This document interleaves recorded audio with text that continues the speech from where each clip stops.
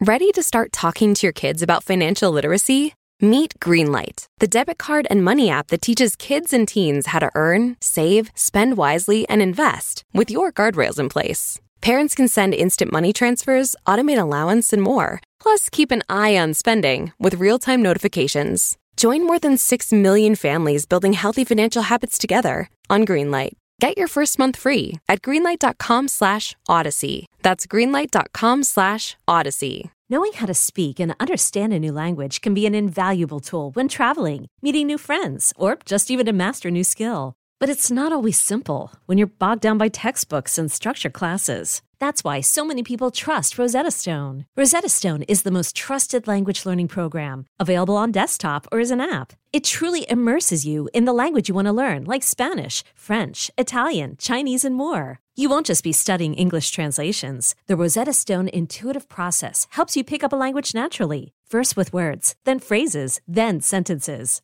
Don't put off learning that language. There's no better time than right now to get started. For a very limited time, listeners can get Rosetta Stone's lifetime membership for 50% off. Visit rosettastone.com/rs10. That's 50% off unlimited access to 25 language courses for the rest of your life. Redeem your 50% off at rosettastone.com/rs10 today. A word of warning. This podcast explores graphic and disturbing stories and includes some strong language. It therefore may not be suitable for our young listeners or other folks who may find it disturbing. Hello and welcome to True Crime Daily, the podcast covering high-profile and under-the-radar cases from across the country every week. I'm your host, Anna Garcia, and our cases this week. No one likes to be rejected, but federal prosecutors say that one man went too far when a woman that he met online called things off after meeting him. Well, she said that he was creepy and was sexually aggressive and wanted nothing to do with him. So he tried to hire a hitman to kill her. But the hitman turned out to be an undercover FBI agent. But first, a huge development in the Murder, She Wrote case about the wife who writes crime and romance novels, who is herself currently on trial charged with murdering her husband. This woman who actually wrote a piece called How to Kill Your Husband. Okay, well now a former cellmate in jail is claiming that the wife confessed to murder. It is a bombshell. We're recording this on Wednesday, May 11th, 2022. Our guest today is the one, the only Allison Treasel, a criminal defense attorney here in the Los Angeles area, a personal friend of mine, and one of our favorite guests. Hey, Allison, how are you? I am great. I love being on your show and I love our topics. I really love our topics. Oh, me too. The cases are just amazing. We were chit-chatting before we started that, excuse me, the case of the romance novel we did a podcast on that 2 years ago. I'm obsessed with this case. I'm obsessed with the details of this case and the characters because it almost seems too impossible to be true. Right. And apparently you and I are not so sure that she'll be convicted, which is interesting. There's a lot of smoke there, but I'm just not sure the jury's going to find that there was fire. I just don't know. I know. It's really interesting. So let's talk about the facts, what is being presented by prosecutors, what the defense is saying, and you all decide. You all decide on this case. All right. So romance novelist Nancy Brophy is on trial for plotting and trying to execute that plot quite successfully because the man is dead, trying to kill her husband in order to collect on life insurance policies, which she wrote herself. Now, the thing about her that makes her so interesting is, in addition to writing these insurance policies, she does that part-time, she also self-publishes what I would call schlocky books. These are romance cases, murder cases, crime, romance. And according to the prosecutor, because they were self-publishing the books, they were in near financial ruin because of all the money they were spending on supporting her writing career. Now, the defense says that's not true, but it just is so interesting to me because here's the other thing the prosecutors are saying, Allison, that she was falling behind on paying the mortgage because she was so determined to pay the policies for the life insurance.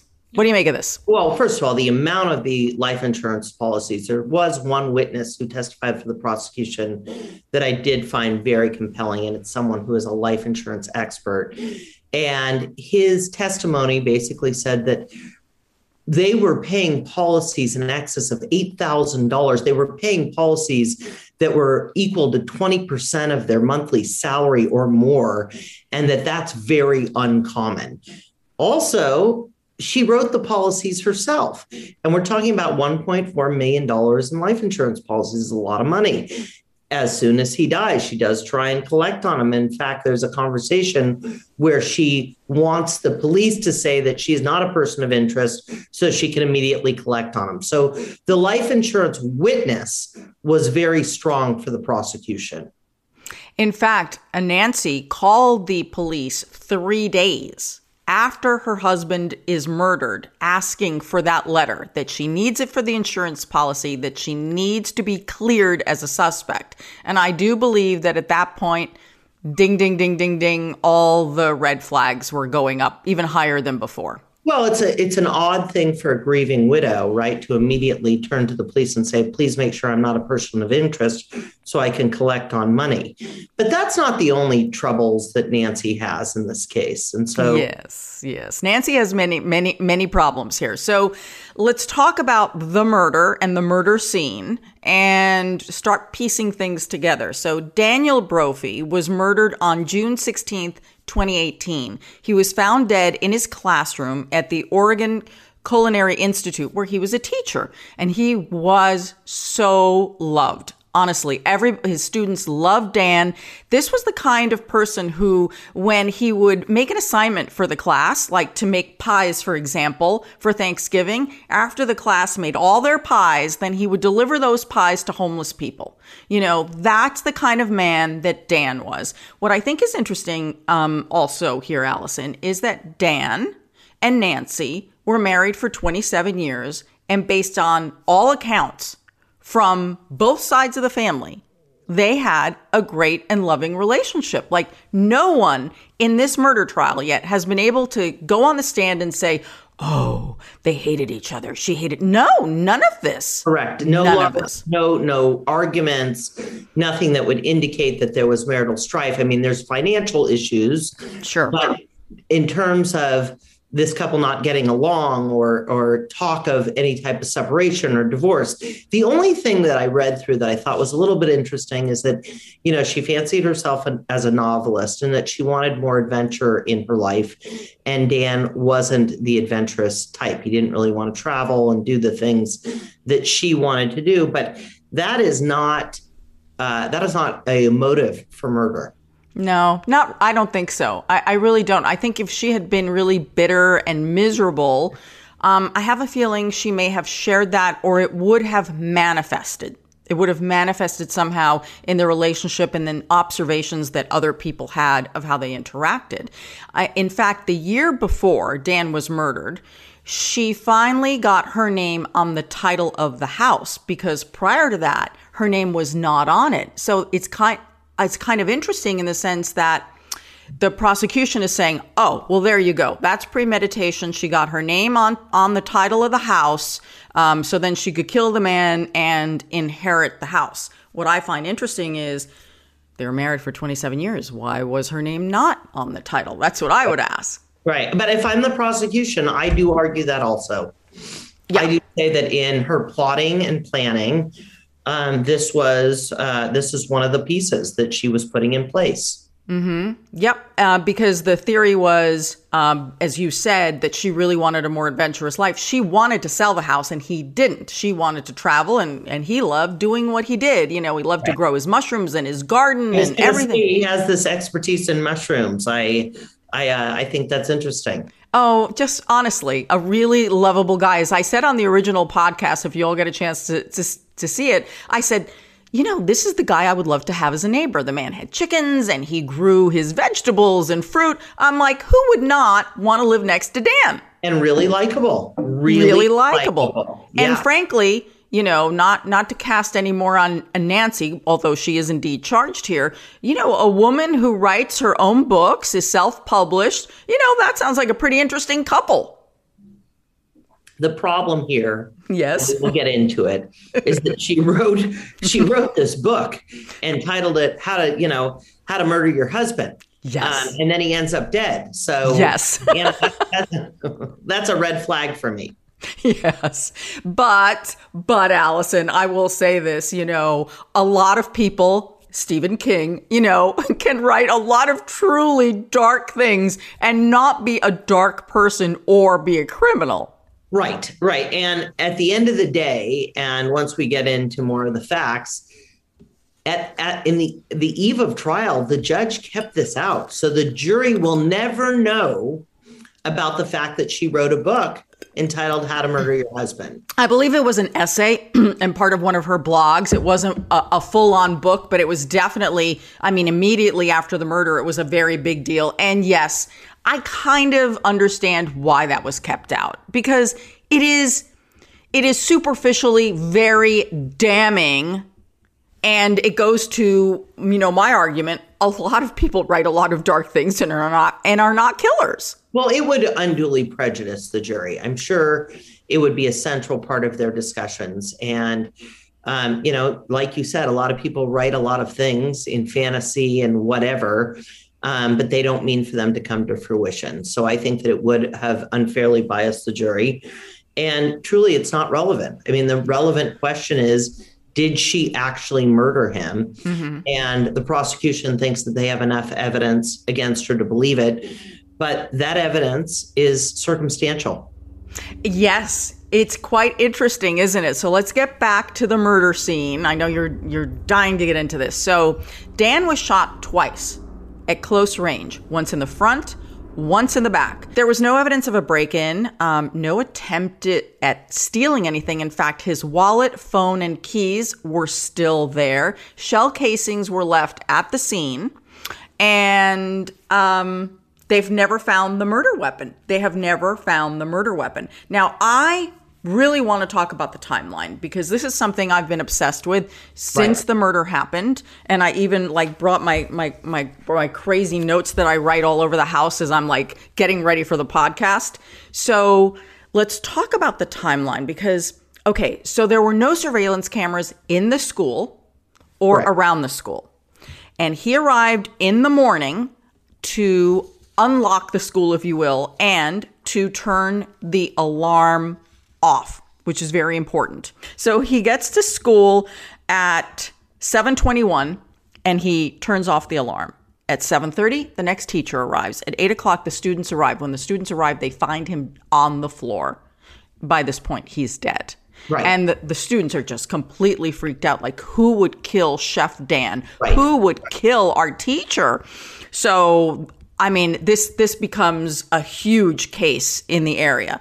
Now, can I stop you for 1 second? Yeah. Mm-hmm. And say something? Yes. When the defense is arguing, and it has been their position that the police and the prosecution solely focused on Nancy, they never turned their sights elsewhere, that they sort of honed in on her and she was going to be their person, and that there were a lot of homeless people in the neighborhood and it could have been them, and there was someone on surveillance that they didn't pursue.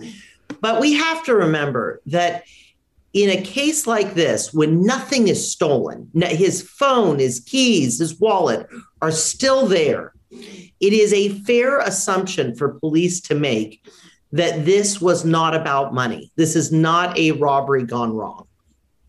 Yes. And I also think, you could look at the crime scene and say, because there was no struggle, was he surprised and or did he know the killer? That's right.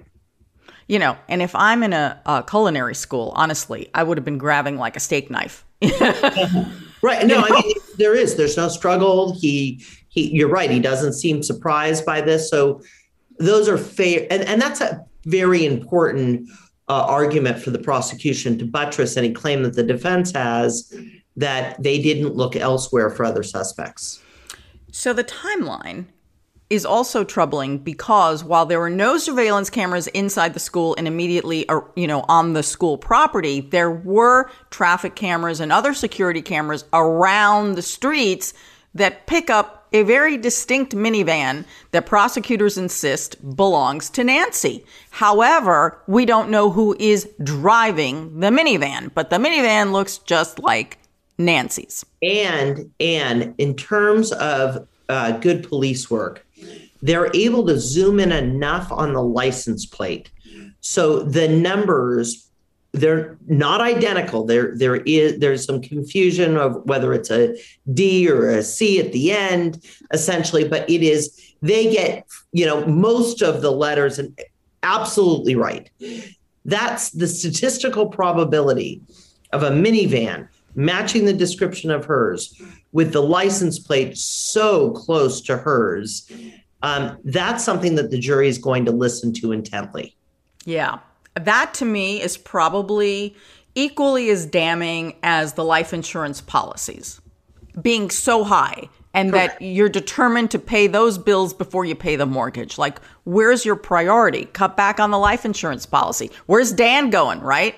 Right. Oh, and there was a rider on one of the insurance policies. If Dan were to die at work, ding, ding, ding, ding, ding, more money.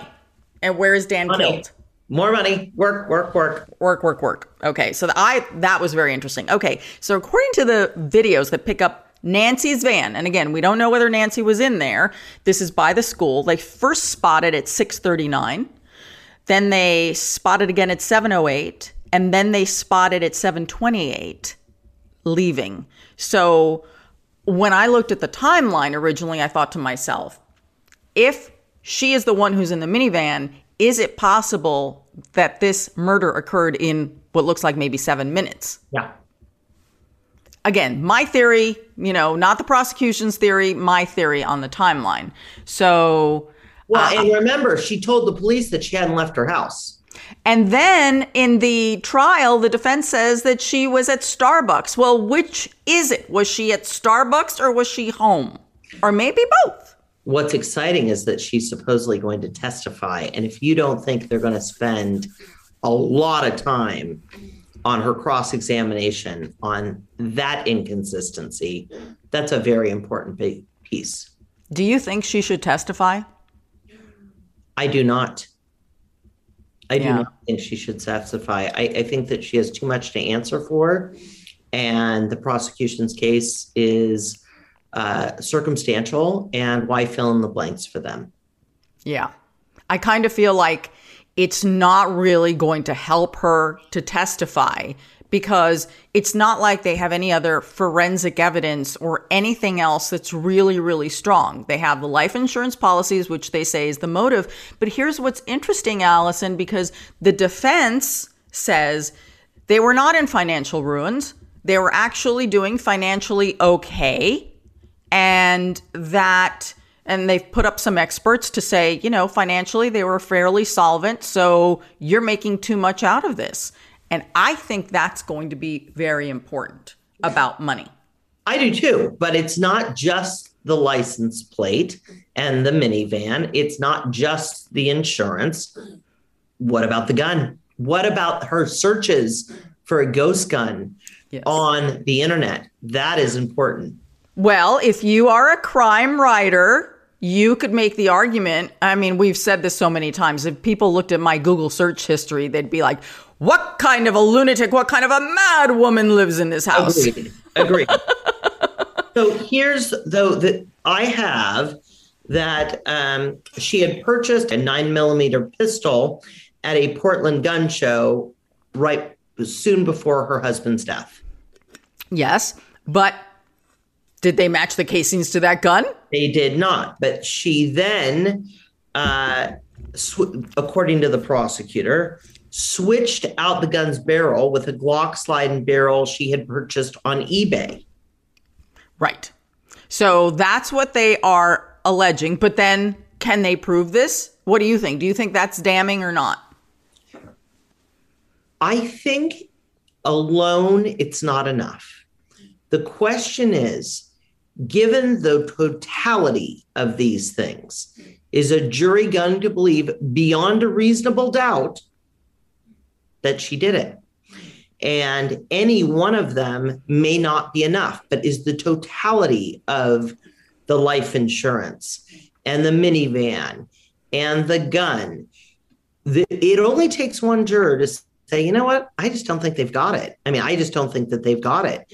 And while each of them have a plausible explanation, I think this jury is going to struggle about all of the coincidences. That's true, because I don't believe in coincidence in crime. Yeah, it's interesting researching these ghost guns, potentially switching out the barrel, buying guns before his death, getting her name on the title of the house. Her one thing that people do agree on, was her insistence on selling the house. And there was some argument whether she was even willing to sell the house below market value at the time.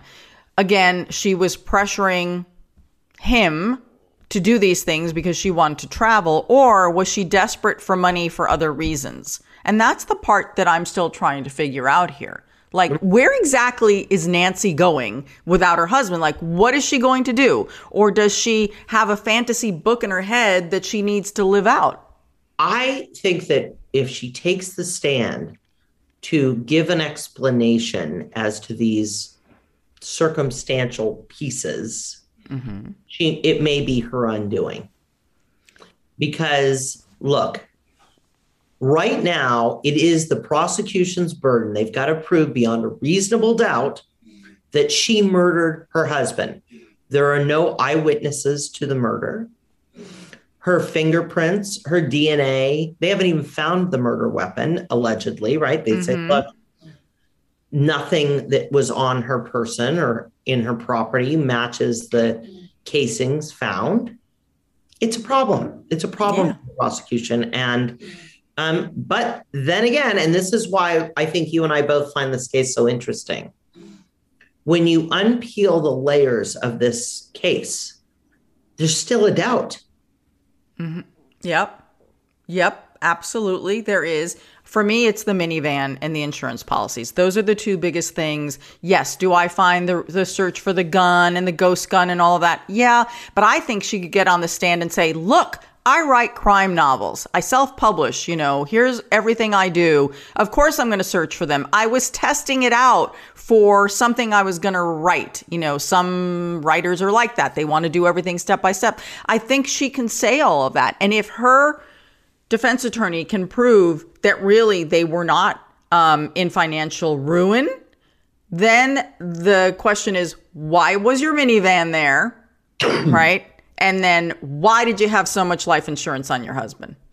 Well, Anna, you also have to worry about something else. And that is the judge has kept out this book, right? I'm sorry, this piece that says how to murder your husband. If she takes the stand and explains that she does this research, that's why she did the ghost gun, that she does this research, she may very well open that door that will then allow the prosecutors are going to say, look, she brought it up, that she's an author and that she spins these fanciful tales and that she has to research ghost guns. The jury is left asking why. What was she doing researching it? She may, by taking the stand, open that door where the prosecution can then talk about this self-published piece.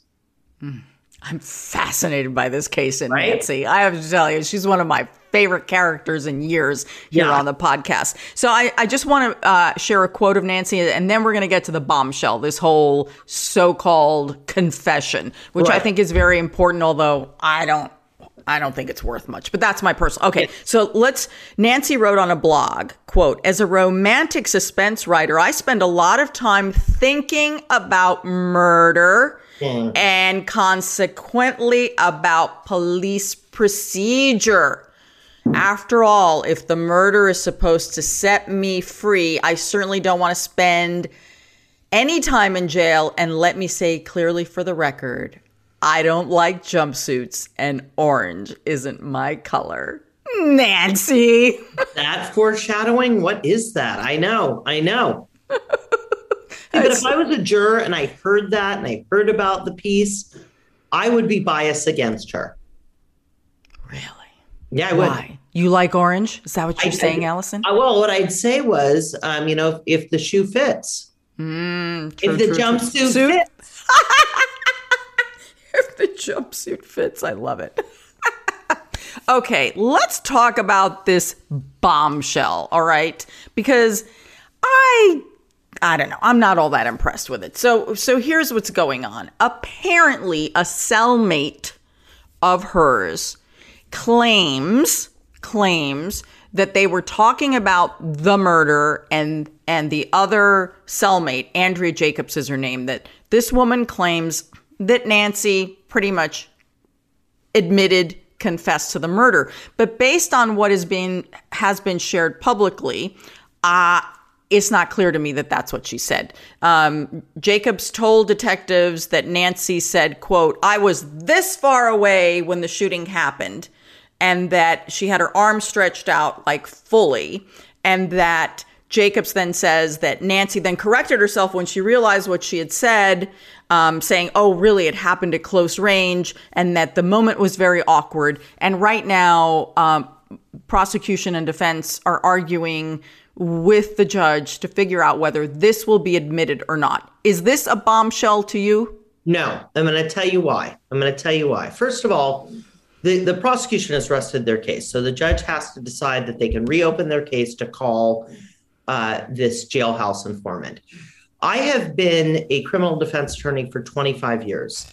The most unreliable witnesses that either side can call is a jailhouse informant, okay? First of all, they always have a motive for why they overheard this conversation or why, and it is to reduce their time in custody. Remember, this is somebody who is serving time in prison for a crime they committed. In her case, I believe it was a fairly significant fraud charge. She has now been moved to a federal facility, this woman. So that is a crime of dishonesty. Okay, that is a crime of dishonesty. So if I'm the defense attorney, I say, look, she's a known liar. Okay. And in a case like this, to have a jailhouse informant say, well, she told me this conversation happened, it just doesn't seem credible. For most jurors, they're going to say, well, why would she, if she didn't tell the police and anyone, and everybody on the outside said, well, she's never admitted to this crime. Why is she all of a sudden telling her cellmate that she committed a crime? It's very suspect to me. Mm-hmm. And I think that they put her on the stand, if the judge allows it, which I'm not sure the judge will, the defense attorney should have a field day with her. But I just doubt the veracity of the comment. Because my feeling is if some nugget of truth were told, let's say an information exchanged by someone who presumably would have known, generally the authorities have records, because not everything is introduced in court. Let's face it. These jurors will not hear everything in this case, which is why I hate that about being a juror. It was probably why I've never been chosen to be a juror, because I'm suspicious of everything. But think about it. If there were a nugget of truth, something that no one else knew, then I would say, well, now you're giving me some information that no one could know other than the killer. But to just give a degree of space and wingspan, I'm like, what is that? What are you telling me? Right. So our listeners can kind of get an idea of when jailhouse informants are very valuable and credible. Mm-hmm. And is when the person says, well, they told me where the body was buried. And then you go and that's where the body is. Okay. Mm-hmm. So that is information that is not disclosed to the public, could only come from the killer, and it's verifiable.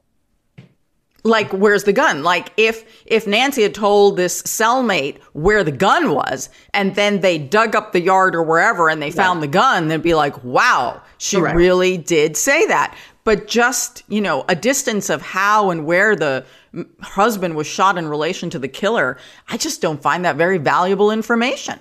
And look, if the judge allows the prosecution to reopen their case and present this witness, who would not necessarily be a rebuttal, would literally be their case in chief that they're presenting, because it's not a rebuttal witness. I think that the defense can do major damage in terms of credibility. But the big question will be whether the judge will allow them to introduce the witness. Well, we're getting close to the end, and we'll see whether Nancy does take the stand. The trial is set to conclude around May 20th, but obviously there's never a clear date on those things. And we'll see whether this so-called bombshell is allowed. If convicted, Nancy Brophy would face the possibility of life in prison with a minimum of 25 years. Given her age and given the charges, if she gets convicted, I don't think Nancy Brophy is going to see the light of day. She'll spend the rest of her life in prison. Yeah, and she's never been released on bail, and she made a big to-do during COVID that she should be released, and she was not. So the judge was not having it. Nope, not having it with Miss Nancy. All right, we'll see what happens with this one. Our next case is really interesting. A Beverly Hills man is accused of hiring a hitman to kill a woman because she refused his advances. Scott Burkett is 24 years old, and he is expected to take a plea deal after unknowingly hiring an undercover FBI agent to carry out a hit, according to the U.S. Attorney's Office. So here's the story on this guy. Young guy, right? 24 years old. He meets a woman on a Facebook fan page. They're both big fans of a Japanese anime show. And they connect, and they met around July of 2020. And by October of 2020, the woman flies to Los Angeles to meet this man, Scott, who she has met basically, on the internet. Well, they hooked up. Apparently they had sex, but she found him creepy and, quote, sexually aggressive. She ends up telling authorities this much later. And so after meeting him, she doesn't really want to be in a relationship with him anymore. And she tries to break up. This is her version of events. But Scott would not have it. Scott was not about to let her go. According to the Justice Department, was stalking her and her social media, and it was coming on the verge of harassment. I mean, no matter what she said, he would not stop. So she tried. He wouldn't listen. So then when the harassment became too much, according to the Justice Department, her father apparently contacted his father, Scott's father, and said, look, if this doesn't stop, we're going to the police. Apparently, he comes from a wealthy family here in Beverly Hills. And so there was a response, according to the authorities, from that phone, either, Scott's father's phone. Who wrote it, we don't know. But basically, this was the response. She is blocked from all social media. We'll consider this matter closed. That was in the court record. So one would think we're done here. But we're not, Allison, are we? Not even close. And it's the strangest response. We'll consider this matter closed. That's the strangest response, whether it's from Scott or his father. Well, it's not closed for them. I mean, your son, you've been tormenting this woman and saying she's blocked. That's not I'll stop doing this. I apologize. It's a very, I find it to be a very cold response, a very cold and a very strange response.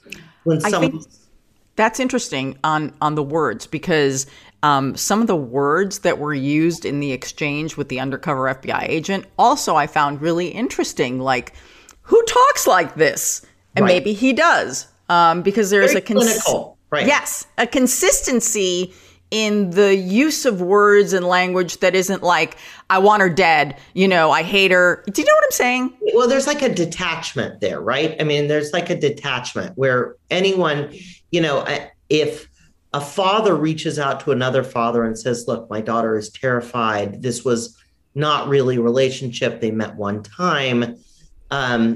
She's just not interested. oh, I'm so sorry that my son has been harassing, if it's from the father, I'm so sorry that my son has been harassing your daughter. Of course, we'll talk to him and this behavior will cease. That was not the response. That was not the response at all. So whether it came from Scott or his father, there was no real recognition that this woman had been alarmed or harmed in any way. Yeah, very fascinating. And one would think that that could have been the end of it. And frankly, in normal circumstances, that should have been the end of it. But no, according to the FBI, Scott really decides to ratchet this up to an unbelievable response to the rejection. Okay, so at the time that this happens, that text message is exchanged with her family and this is done, we're done here, it's believed that Scott began searching for murder-for-hire services on the dark web. Okay. He contacted a group advertising contract killing services.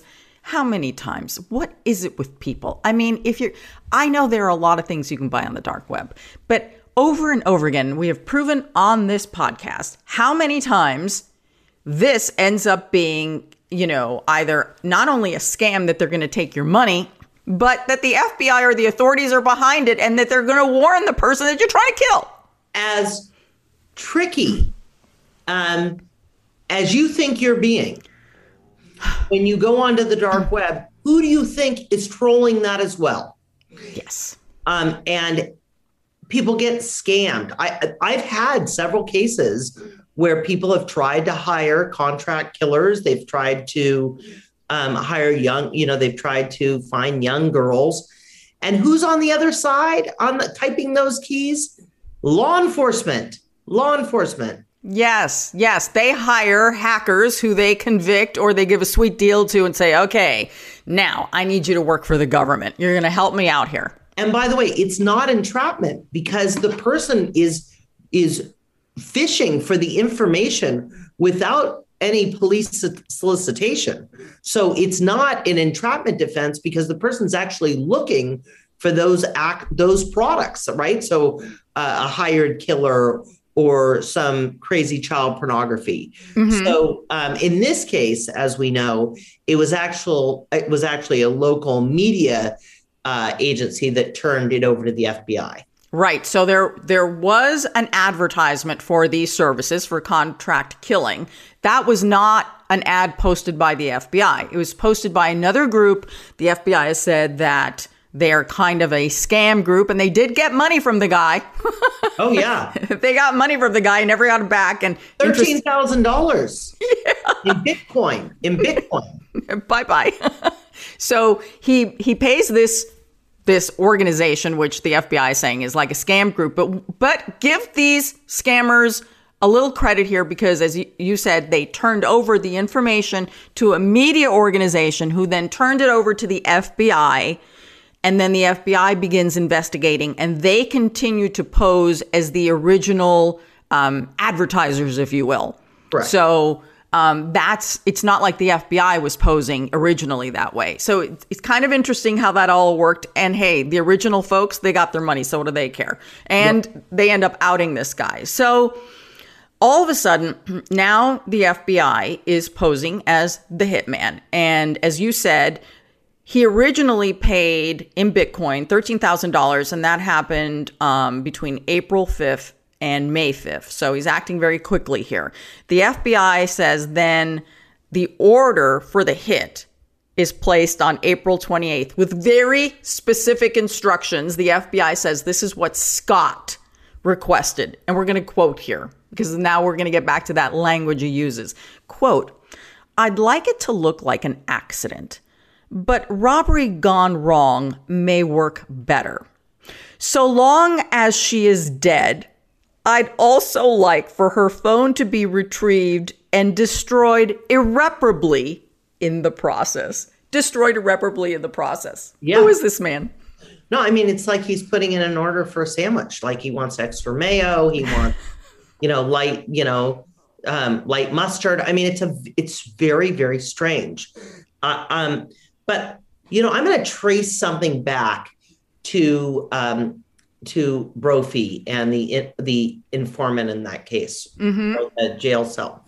So one of the things that he says to the undercover officer is he gives a detail that is unknown to anybody else. So that is the way that the prosecution can confirm that, in fact, that he himself wants to do this.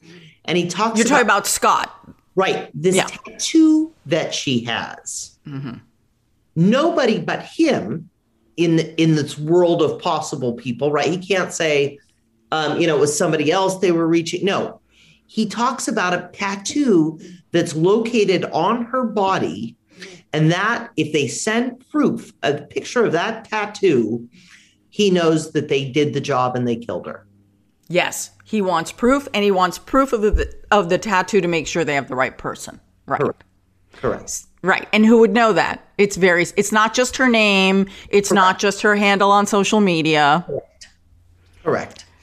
Yeah. So the FBI obliges because he's going to want proof of everything. And the agent sends a photo to confirm the identity of the victim.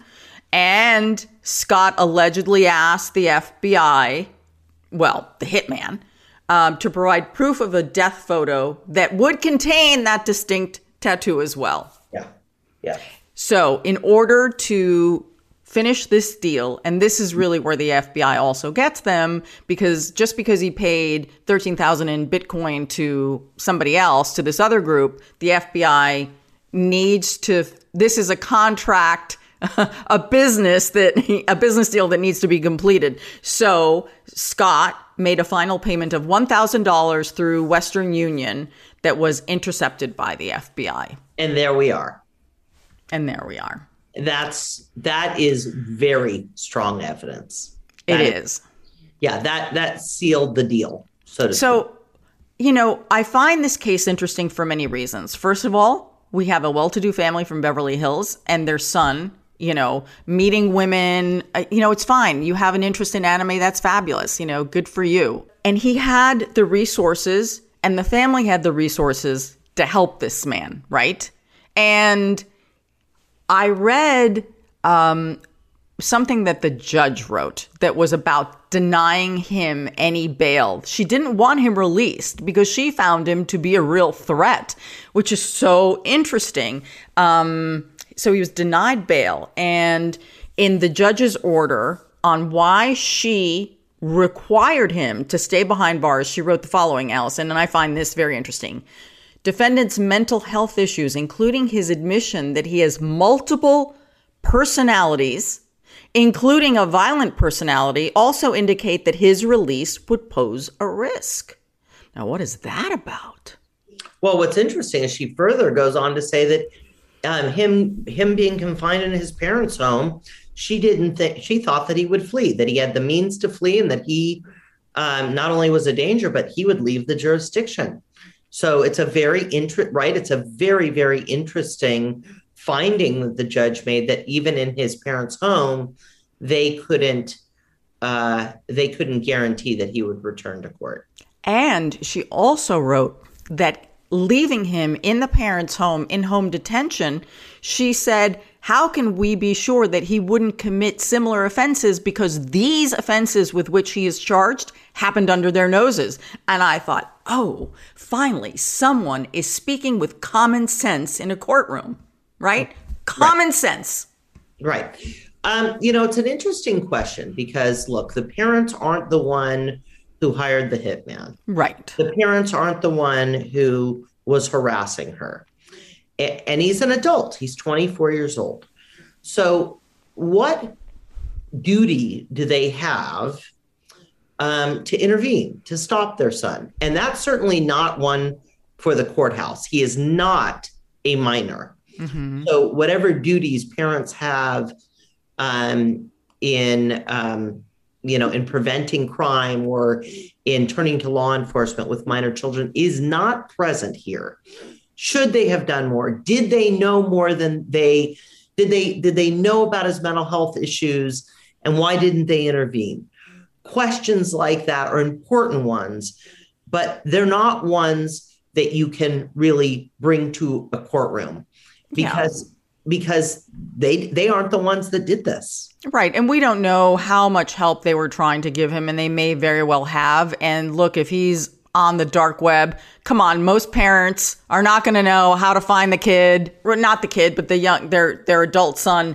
So there's a lot that would have happened without them really being able to trace. Anna Garcia, I'm going to give you one further. I had a case recently where it was a minor and he was searching inappropriate things on the dark web in his parents' home using his father's computer. Oh, no. And when the police came to arrest them, they actually went to arrest the father.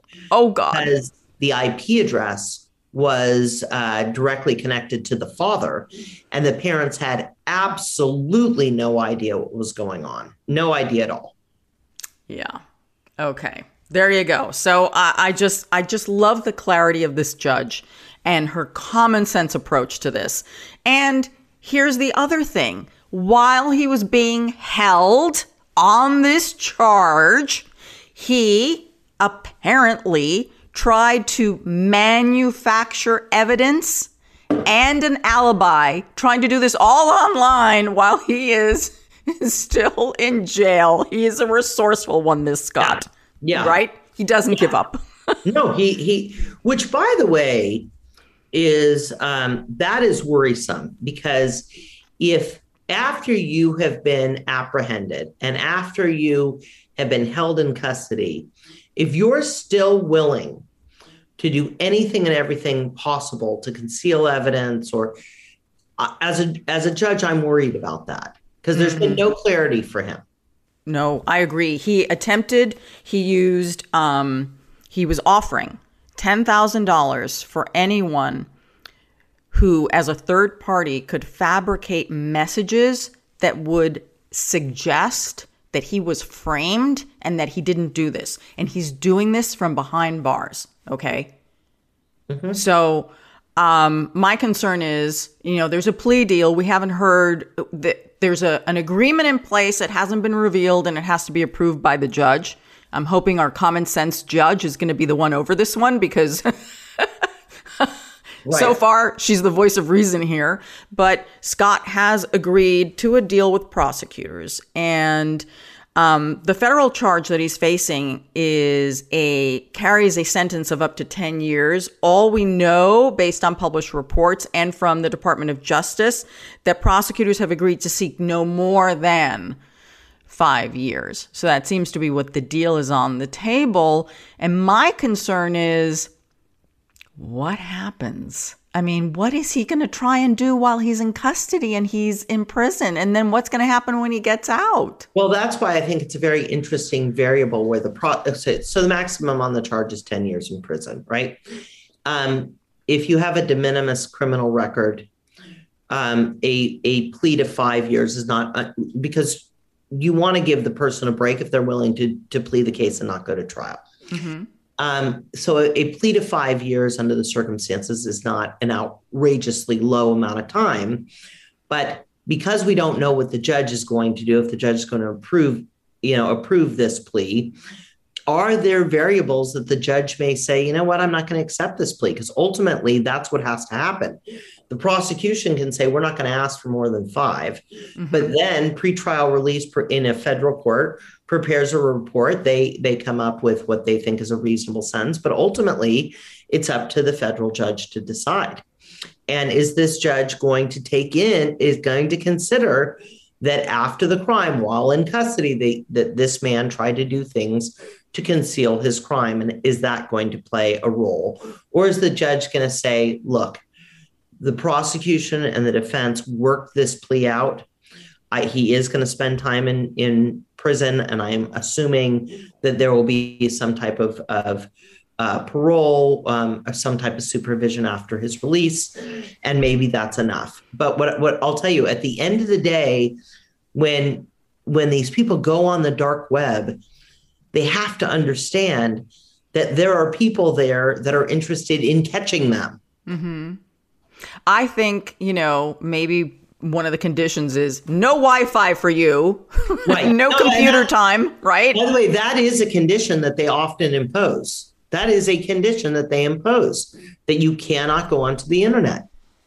I'm sure he'll find a workaround. Can he do that? Can they, in prison, can they say, you are not allowed any computer time? You can only do like visits and letters? Yeah. Sure they can. But also, there's a lot of computer programs now that that probation or a judge or a district attorney requires that the person install on their computer, that basically it's like a firewall for anything bad. Oh, this guy can figure his way around this. That's the thing with this one. I think he really can.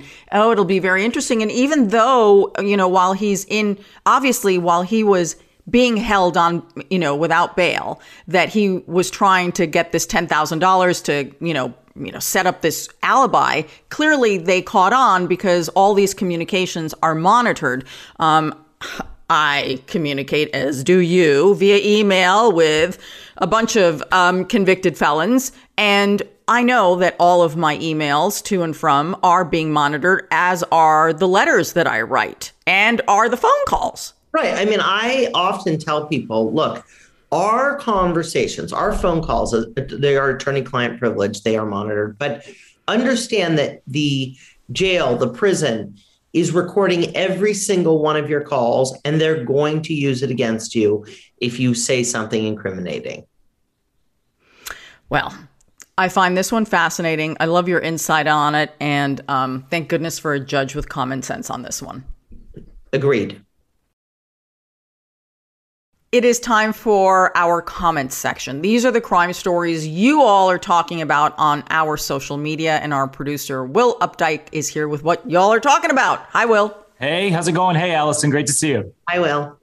All right, so this one is it's an interesting effort, but ultimately not successful. So we have a man here who allegedly tried hiding from police under a sheet after he was kicked out of an inn. Now, I'm going to describe this for our audio listeners, but basically what you have here is it looks like body cam footage or something that's super grainy, but you have a chair outside of a motel, and there is just a sheet draped over it. Very clearly, you can see like the knees of a person and their head. And the suspect even has a bag of their stuff next to them. So like a Halloween thing. It looks to me, it looked very Halloweenish. Like there should be a lantern, a jack-o'-lantern in that shot. Yes, exactly. It almost seems like if they would have put like a little hat on top, it would have looked more like a decoration or something. But anyways, this case came from Belfast, Maine. This suspect tried these Scooby-Doo tactics after he was kicked out of an inn around 9:30 p.m. The officers were called to the Admiral Ocean for a disturbance. And this suspect, Philip DeLude, was allegedly drunk, and he was subsequently removed. They told him he would be arrested if he tried to come back to the inn's property.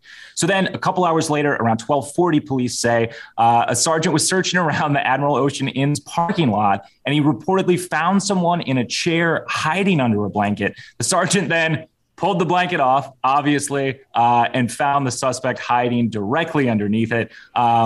This one, people loved in the comments. Aaron S. said, he almost pulled off a convincing chair. I don't know if I'm buying that. It's not that convincing. So a lot of people were really interested in the effort, though, that he put into this. Louise B. said, that's not a sheet. It's an invisibility cape that was clearly malfunctioning. Yes. That's what I thought. I wonder if it's the thing, like he thought, I think it's ostriches that like will hide their head and they're sure then that predators cannot see them. No, he has the mind of a 5-year-old. Allison and I, right? Anna, that was the first thing I was going to say. Remember when your kids were super little and they would put, they would like put on a hat and they'd be like, no, it's not me, it's somebody else. Right. My son had this great phrase. It was always, don't see me. I'm like, okay. Okay. Warren P. talked about the ridiculous of this situation. Warren P. said, imagine sitting there under the white sheet as the cops stop to take a picture before arresting you. I wonder, because you could hear footsteps and everything. I just wonder what his thought process was as he's sitting there underneath the sheet. I would have loved to see the expression when the cops eventually pulled it off. Sarah G. said, clearly this man was always the first one to be caught playing hide and seek as a child. That's funny. Yeah. Everybody has that friend. There was always that one kid that was like, you do not get this game. A lot of people, like I said, they were grading his effort. Clara B. said he gets an A for apparition. close. It's close. But anyways, that's going to do it for this week's comment section. Thank you so much. And remember to leave those comments over on our Facebook page, also the YouTube community page. We'd really appreciate it. Thanks. Oh, you know what? Before you go, Will, last week you talked about, I know we didn't talk about this, Allison, but everyone is talking about it. The runaway inmate and the jailer, right, from Alabama, and they were finally caught and she killed herself. So many people were reaching out to me on social media, were like, Anna, are you going to talk about this on the podcast? And, it's got so many developments, like literally every hour, more information's coming out. But Will, you talked about it last week, and now they've released like dash cam video. They've released the 911 video. I don't understand why Vicky White, the retired jailer, why she called 911, because you can hear their exchange on the 911, where she's saying, let's get out of here, get out of here. God, it was crazy, right? Strange. Yeah. So strange. Yeah. So strange. This is so fast moving that I had covered it for a TV show. And then when I left the studio, I got in the car and she was actually dead. So everything that I just covered we had to scratch. So there we are. Yeah. And so that's why we just wanted to mention it. I know all of you are talking about it. And Will, I know you've been updating social media on this case, and we're going to be doing that. But by the time this podcast drops on Friday, there's going to be even more information, right? Yeah. This case went from like strange to even stranger, and then, unfortunately came to this end. Yeah. Yes, but where did they think they could hide this massive man? It's like trying to hide Shaquille O'Neal. Like, how is that going to happen? I love that he was wearing a pink shirt. Like that, to me, he's 6'9" or something. Yes. Yeah. He's a huge man. Huge man. Right? And a Cadillac? Really? You want to blend in? So you drive a Cadillac to a $50 a night Fleabag motel with bed bugs? I know. Please. It's amazing. Uh-huh. Right? I'm sorry. So I had to say something. No, yeah, absolutely. Got to keep people updated on that one. All right. Thanks, Will. Absolutely. So that's our program for this week, filled with crazies, as I say, hop aboard the crazy train. Allison, it's always such a pleasure. I love having you on the podcast. I wish I could see you every day. I would do a podcast every day if I could do it with you. Yeah, I'm telling you, Anna, I love talking about these cases because you are as passionate about cases and crimes and investigations as I am. We're both suspicious. We both like to get to the bottom of it. And, you've been a dear friend of mine for a long time, and I cherish our friendship. Oh, I cherish our friendship, too. We have to go back to the theater, my little theater buddy. Let's do it. Let's do it. Yeah. Excellent. So, Allison, where can people find you? I know you're on a bunch of programs doing crime commentary. Right. So I obviously have a law practice out of Los Angeles, law offices of Allison Treasel. I am the legal expert for Access Hollywood, and I'm the legal expert for KTLA Channel 5 here in Los Angeles. Excellent. You can find me at Anna G News on all social media, Anna with one N. So as we always say here, you can get this podcast wherever you get your podcasts. Don't forget, we do a bunch of other podcasts like the My Favorite Case series, which is fascinating. Subscribe to our YouTube channel. We've got nearly 6 million subscribers. Get us over the edge there. We're almost at the 6 million. And sign up to receive our newsletter at truecrimedaily.com. I'm your host, Anna Garcia. Until next week, as we always say, don't do crime.